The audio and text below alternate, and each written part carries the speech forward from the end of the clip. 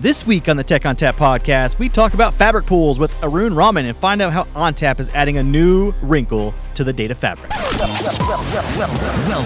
to the Tech ONTAP podcast with Justin Parisi, Glenn Sizemore, and Sully the Monster. I love NetApp. Oh, yeah.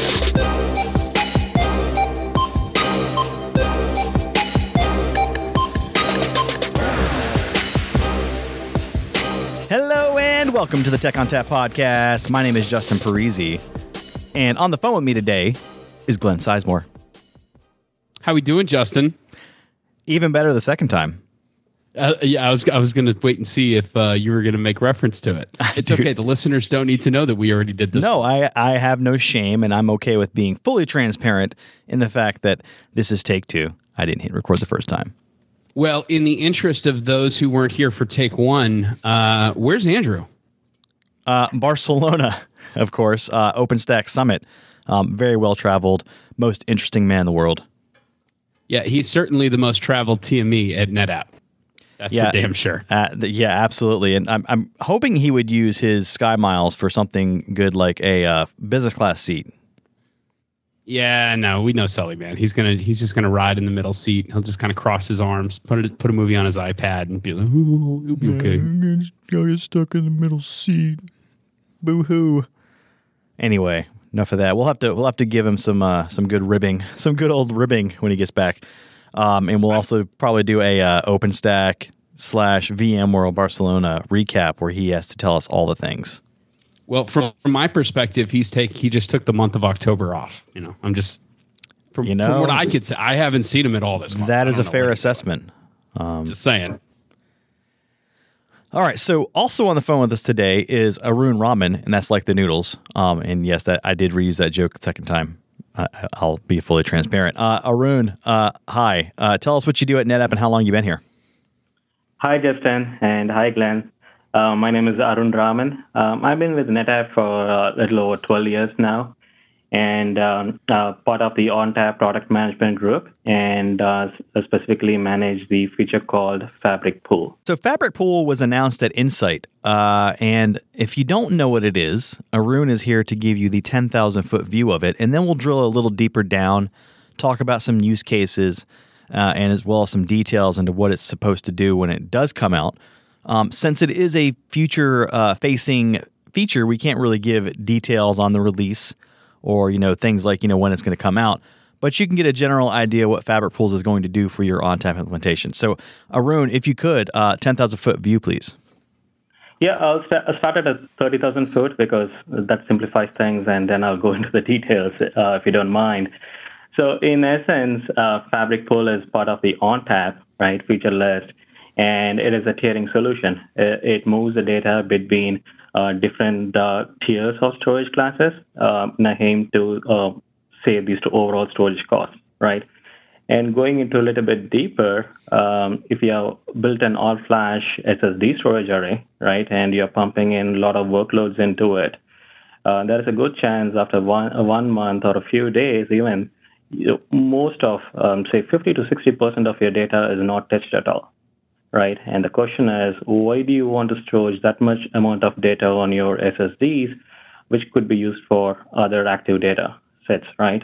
So Fabric Pool, without much of complex policies, automates this movement from your SSDs into a low-cost storage. And if the data happens to be from a cold to hot again, it moves the data back without the application knowledge at all. So far, that just sounds like active storage tiering. So what makes Fabric Pools different? There are a few things. As I said, so one, it is automated, right? As an administrator, I don't have to deal with what files that gets called and where do I move, right? And second is the movement is done at a waffle block level, meaning at a much granular 4K block. And it becomes agnostic to any kind of protocols. Like the front end can be a NAS or a SAN, and the Fabric Pool can work without any differences. And the other thing, the key thing here is with an all-flash array, the key thing is for a majority of the all-flash arrays is the storage efficiencies, right? And since the Fabric Pool operates at the waffle block level, the efficiencies are preserved when moving out from an all-flash array into a secondary tier. That's pretty cool. I didn't know about the efficiencies. I knew about the block level and having the metadata pointers, but the efficiencies is a cool little feature. Yeah, so if you're getting a 4:1 ratio, you're still preserving on the object storage as well, which is pretty cool. What's also cool about that is since we are tiering off to cloud, that I would assume that would help save money in the cloud because we're not moving as much data. Yeah, that's the other key selling point, right? So there are a lot of solutions out there with the tiering, right? But the main aim is on the total cost of ownership. But the benefit of Fabric Pool is it can further bring down with all the storage efficiencies preserved. Yeah, for the listeners at home, I was kind of burying the lead there and did a bad job. But that is the thing that I was trying to pull out there: the fact that when we do tier that data off, we're not just tiering it to another set of media that's attached to the storage controller. We're tiering it off to the cloud, to an S3 bucket essentially. Correct? Yeah, I should have been specific that yes, I've been specific to a low cost storage, right?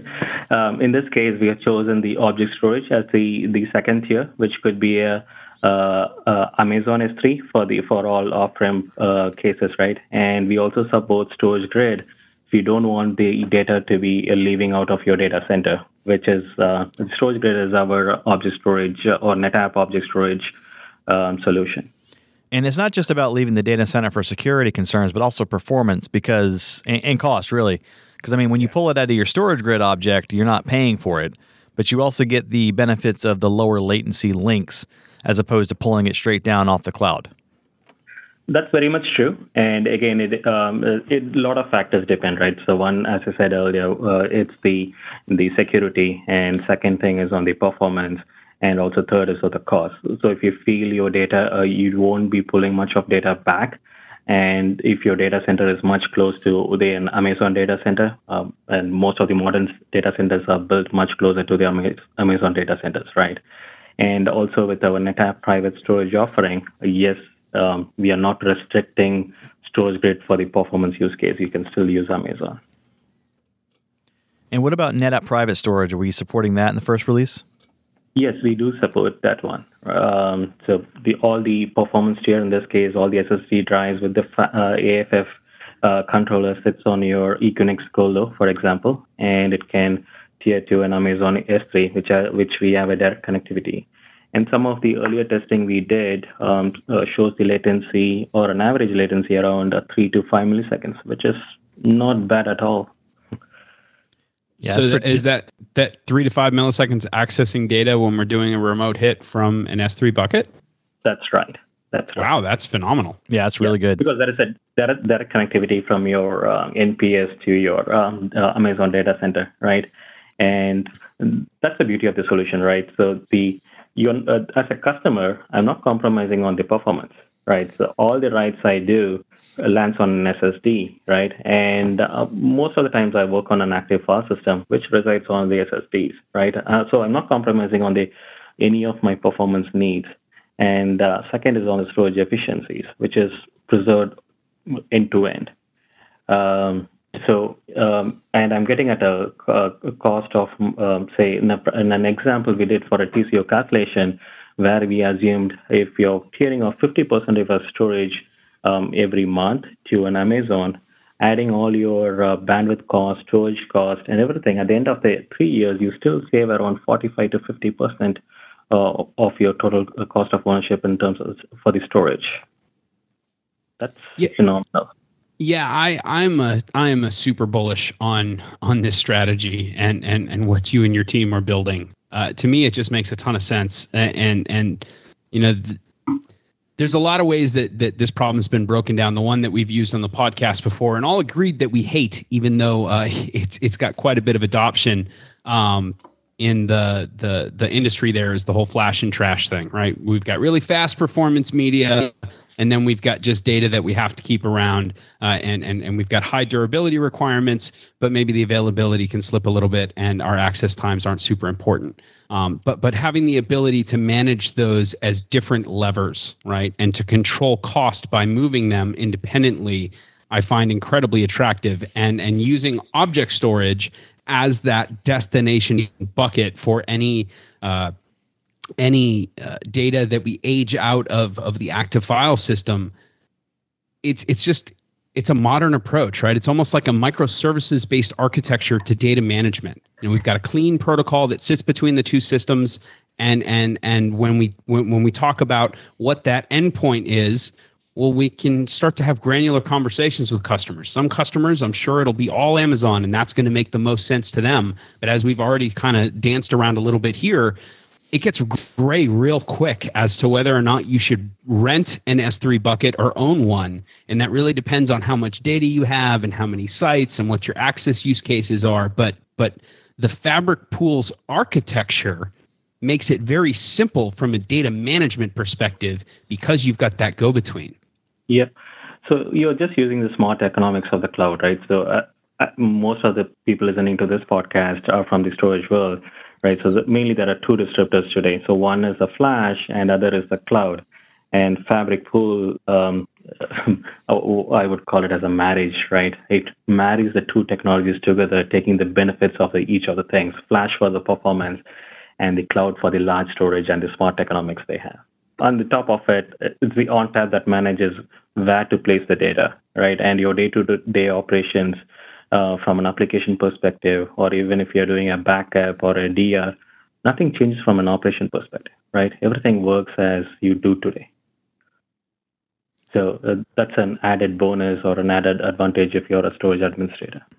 It almost sounds like a data fabric. Yeah, that's why the name Fabric Pool, right? The name we came up. I just came out with that just now, just so you know.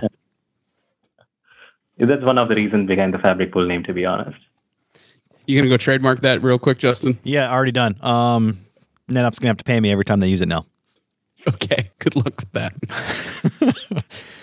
So tell us a little bit about the policies. So I understand there are policies in place, but I haven't quite gotten the details down about how these policies are going to work. How do I configure it as a storage administrator, and what sort of flexibility and granularity do I have on these policies?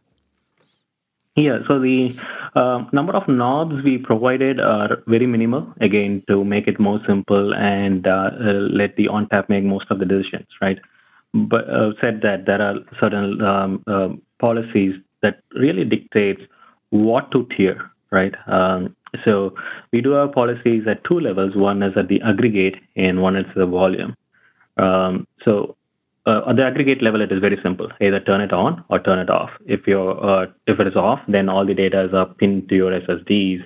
And in the case, if you have like, say, 10 volumes inside the aggregate, you can choose which volume can start hearing the data. For some security reasons, you might need to have all the data within the security or even the performance reasons, right? You can have all the data to be on the on-prem or on the SSDs.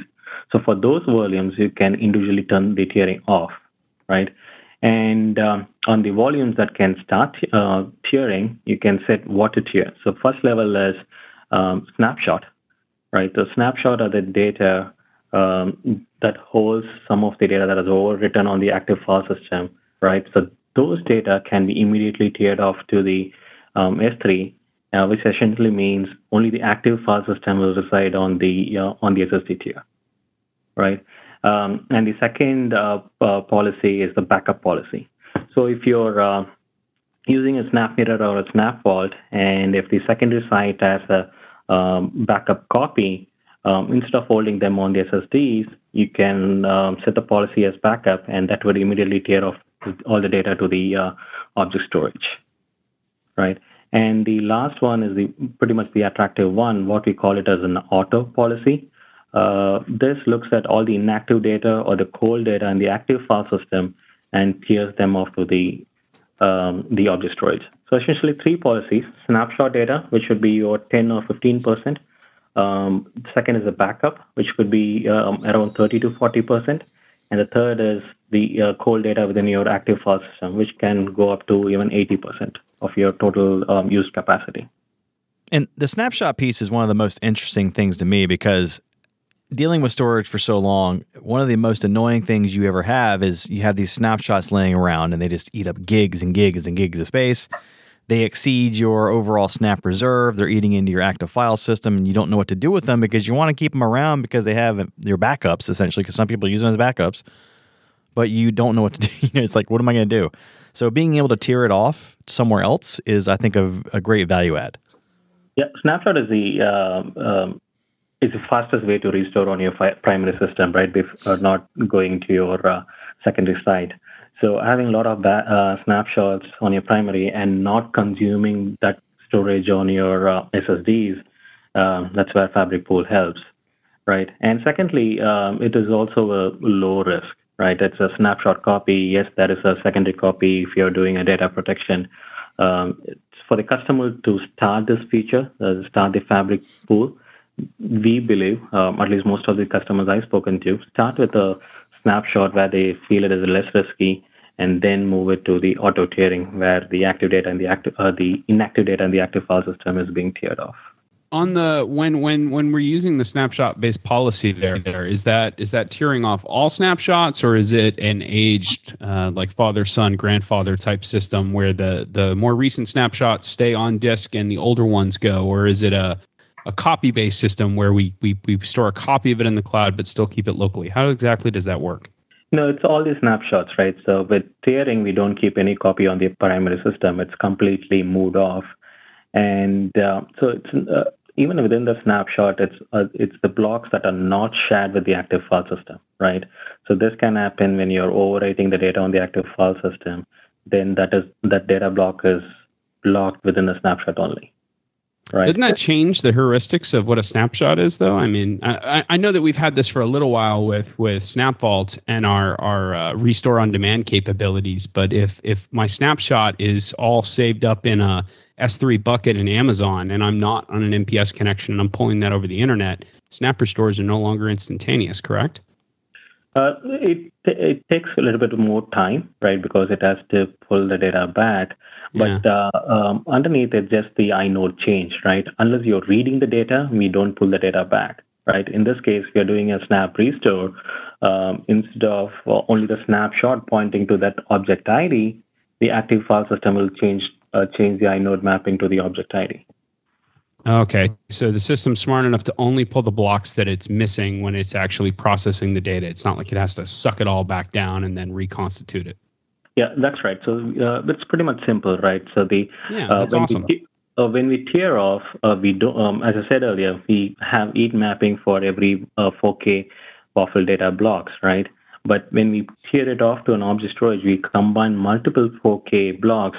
We make it up to 4 MB or 1,000 objects, because that's the optimal or the ideal size of an object for all performance considerations. Right, and when data is requested, say only the 8 KB of the complete 4 MB object, we don't move the complete 4 MB to the on-prem, right? We just refer the 4 KB or the 8 KB blocks, pull them back, and serve that data to the requested application. So this saves, if you're on the Amazon, this saves the bandwidth cost and also the number of requests you make to retrieve the object back. Yeah, it's the API cost that I would be particularly concerned with, but it sounds like you guys have already kind of really put some thought into that and how we're going to manage that for customers. That's right. Cool. There are a lot of heuristics built into when retrieving the data, right? So one is, yes, you can prefetch or fetch only the part of the object, and second is called the prefetch algorithm. So if you're seeing the application is doing more of a sequential read, then we pull back the adjacent objects back to the on-prem to reduce the latency that is incurred by the application. So there's a prefetch that is implemented inside the Fabric Pool as well. So with this particular this feature, what sort of dedicated or what sort of specific use cases are we looking at it? Is it, can we use databases on it? Can we use just file systems? I mean, where are we looking at our sweet spots? Yeah, so from a feature perspective, it can support any kind of data, right? But for the customers that are more interested, or the file sharing kind of customers, the EDA verticals, the finance verticals, where they have to still store a lot of data, right, on their primary system, and they don't want to delete it, right? So one alternative for them was to back it up and delete the data. If they want to refer to their data, they can restore it, right? But at that point of time, they have to do a lot of operations, either to restore or change the reference to a different storage. But with Fabric Pool, the application always refers to one point, right? It's just how the ONTAP manages the data. So this is mostly seen in the financial companies like the law firms, where they don't want to move the data around manually, right? So that's one. The EDA set of customers where there are bulk of data generated, they want to use it more efficiently. So I would say it's more on the file shares to start with.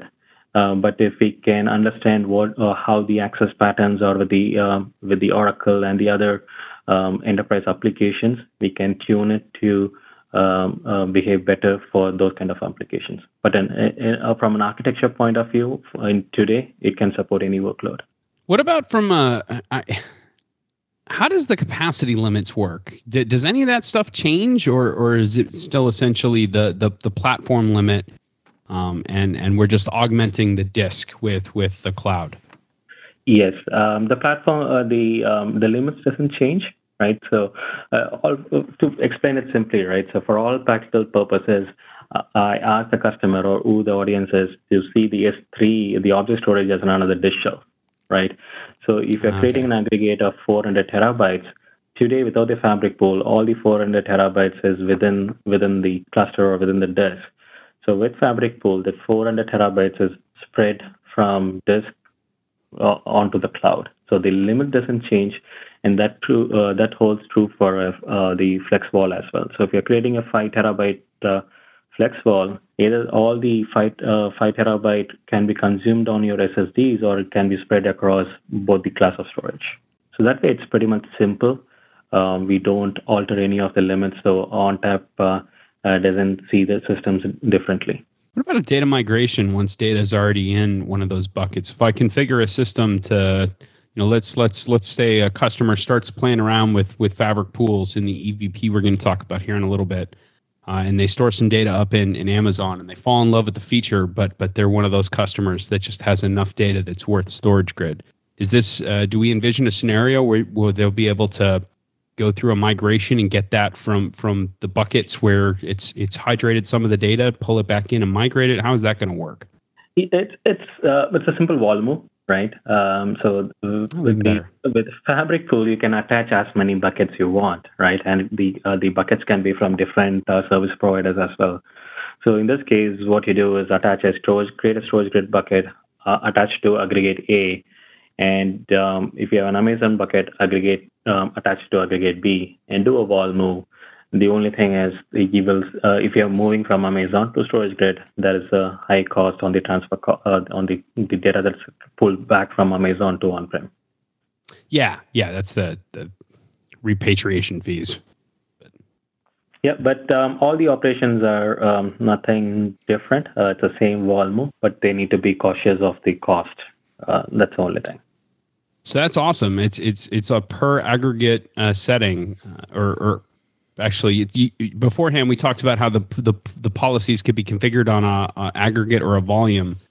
Does that mean that a volume can override the aggregate level setting, or is that just I can change the retention policy on a volume within an aggregate? Yeah, so the volume can override the aggregate settings, right? Only in the case when aggregate is on, and you can turn it off on an individual volume, not the other way around. It's incredibly granular. You guys are you just built a Swiss Army tool here, and our customers get to go figure out what works and what doesn't. That's awesome. Yep. So earlier we mentioned the concept of offloading to something like on-prem, like SATA drives. Is that something that might be coming in the future? Yeah, that's something planned for the future, right? So from an operation perspective, determining the hot or the cold doesn't change. It's just the interface or the module that changes where to tier 2. So today we mostly talk S3. That's where we support StorageGRID and Amazon. And that also means that we can also support other S3 compliant object storage as well. And in the future, we'll probably add more like the Microsoft Azure, or even tiering it to another SATA drive within the ONTAP using some of the technologies we might need to build. Are the customers you're talking to, are they looking at this as a potential for replacing tape as backup, or even like, offload into cloud as backup, like using this as their backup solution? No, so that's one I need to really point out, saying Fabric Pool doesn't replace any of your data protection technologies, right? This is just to reduce your storage cost on your primary storage. You still need to have snapshots on your primary to restore any of the quick lost data. And you still need to have SnapMirror if you want a DR solution, or SnapVault if you want a backup. So we just chose cloud to be the cheapest and the high and gives us some kind of a high availability and performance that matches the enterprise requirements, but it doesn't replace any of the data protection technologies. Kind of like the next generation version of Flash Pools, right? Just a better way of tiering data storage to control costs. That's right. It's internally we call it as an hybrid aggregate 2.0. So Arun, is there any other information out there, like written down anywhere, like a blog? Yeah, that's a blog written by Jeff Baxter that got posted yesterday in our community. I can send you the link. Okay, and we'll include that link in the Tech ONTAP podcast blog that we post up. Yeah, and in a couple of weeks there'll be article on the Tech ONTAP newsletter as well. Okay, excellent. So we'll have more information trickling out as we get closer and closer to whenever this releases. Yeah. So Arun, if anyone wants to get in touch with you to ask more questions about Fabric Pools, or inquire about the EVP program, how would they get in touch with you? Yeah, first is my official email ID, which is araman@netapp.com. I'm not sure how many people can remember that. To spell it out, it's araman@netapp.com. Or if you're a customer, just contact your sales rep guy. Excellent. And we'll include that email address information in the blog as well. If you'd like to get in touch with us, you can reach us at podcast@netapp.com if you want to ask us questions about Fabric Pools, or how to get in touch with Arun if you can't get in touch with him through his email. We can certainly reach out to him for you as well. Or if you have any topics you wanted to hear discussed on the podcast, feel free to reach out as well. Or if you happen to be stuck next to Sully on that flight, if you've seen Andrew, let us know, because we're not sure he still exists. Glenn just totally messed up my outro. Thanks, Glenn. But that's okay. You can send us a tweet at NetApp. If you'd like to subscribe, find us on iTunes, SoundCloud, and Stitcher, or via TechOnTapPodcast.com. If you like the show today, leave us a review. On behalf of the entire Tech ONTAP podcast team and Arun Raman, thanks for listening. Raman actually would be there. Glenn, man, you messed up my flow. Were you playing the music? I was. Did you not hear it? See, no. Oh. You can't hear it in this setup. I can't hear any of Is it just me that's getting off? sound. Okay. That's okay. Oh yeah. I think it was a train wreck and it worked. Okay. Well, if you want to record the end again, we can do it again. This is perfect. This is Tech ONTAP podcast quality.